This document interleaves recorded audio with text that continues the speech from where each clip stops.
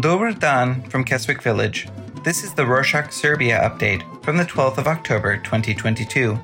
A quick summary of what's going down in Serbia. On Monday the 10th, Serbian President Aleksandar Vučić said that the President of France and the Chancellor of Germany suggested that Serbia agree to let Kosovo join the United Nations. In return, Serbia would be admitted into the European Union. Even though Serbia doesn't acknowledge Kosovo's independence, they are trying to reach an agreement which will ideally suit both sides. The governments of France and Germany have been closely following the situation and are actively trying to speed up the agreement-making process.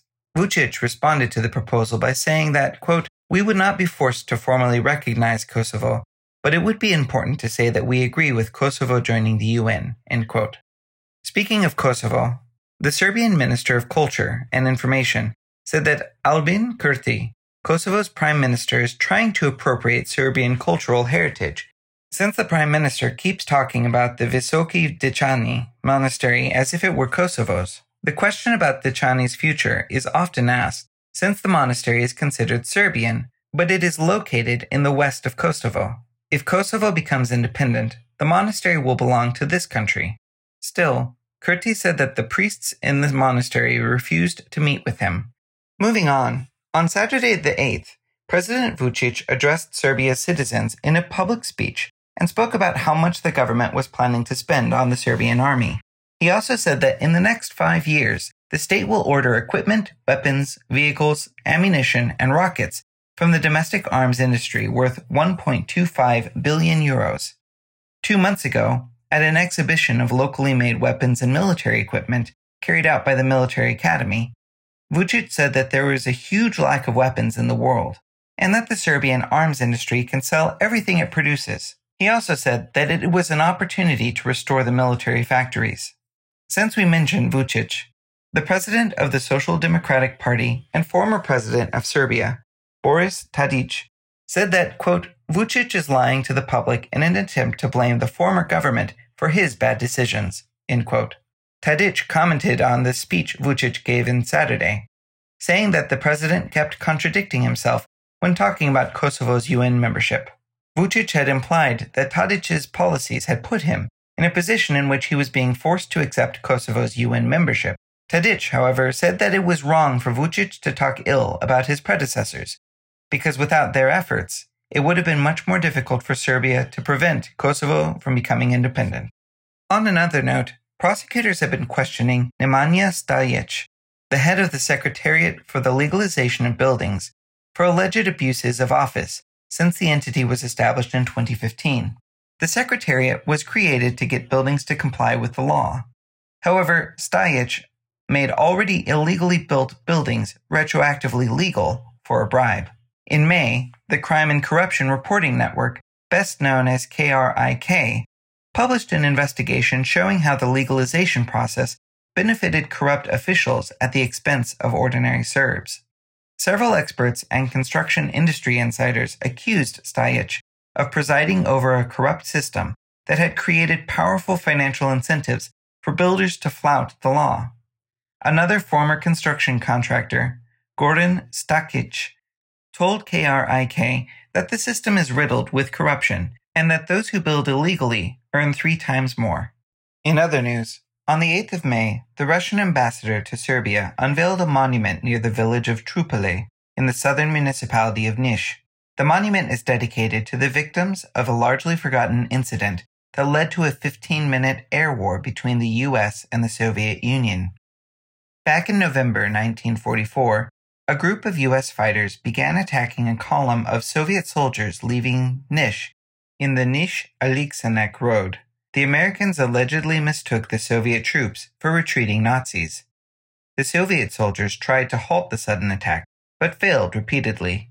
It was only when Soviet pilot Alexander Ivanovich Koldunov flew right alongside the lights and dipped his wing to reveal closely the red star marking on his plane that the fighting finally stopped.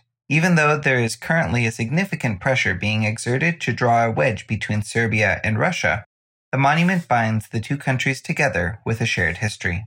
Since we mentioned Russia, since the EU introduced the 8th package of sanctions against Russia, which limits the import of Russian crude oil, On Monday the 10th, Serbia and Hungary agreed to build an oil pipeline, which will be connected to the Druzhba pipeline. According to the government spokesperson in Budapest, Zoltán Kovács, Serbia will be able to get a steady supply of cheap oil from the Urals. In some economic news, the Freedom and Justice Party, best known as SSP, said that the government did not save enough money in the last 10 years.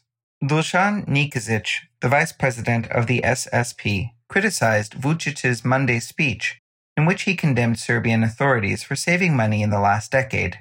Nikezic said that because of his incompetent management, the executive destroyed their most valuable resources, agriculture and energy, and the largest state-owned companies, EPS, Telecom, and Srbijagas, which all went bankrupt. He added that Aleksandar Vučić is only right when he says that the worst is yet to come. Still, the worst might be here already. Even though there has been no official data on exactly how many homeless people there are in Belgrade since 2011, it is estimated that about 15,000 people do not have a roof over their heads. What's even worse is that, in Serbia's capital, there's only one shelter for the homeless. However, in certain church buildings, those who do not have a home can seek food, clothing, and shelter. Currently, there are 5 church shelters in Belgrade. Now, on to some health updates. About 10,000 COVID cases were confirmed, and around 50 people have died this week. Compared to last week, the number of cases has dropped by 2,000.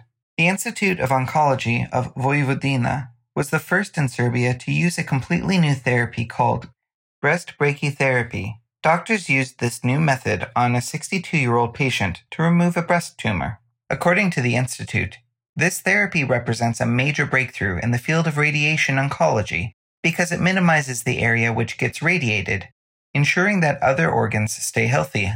The doctor who performed the operation said that she is especially glad that they are introducing this therapy right now, because October is International Breast Cancer Awareness Month.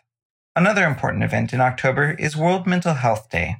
On Monday the 10th, the Minister of Trade, Tourism and Telecommunications, Tatiana Matic, said on the occasion of World Mental Health Day that spending too much time on the internet or playing games can have a negative impact on the mental health of children and young people. Matic urged all parents and caregivers in Serbia to protect their children by monitoring their internet usage and the sites they access. Still, she added that the internet can be a useful tool for young adults and teens, but only if used responsibly. That's it for this week. Thanks for joining us. We were wondering, is there any city, region, or municipality that we are not covering in our updates? Are we leaving out something important? Let us know at podcast@rorschach.com so we can add what you think is relevant to our next update. Do dalje njeg, z Bogom.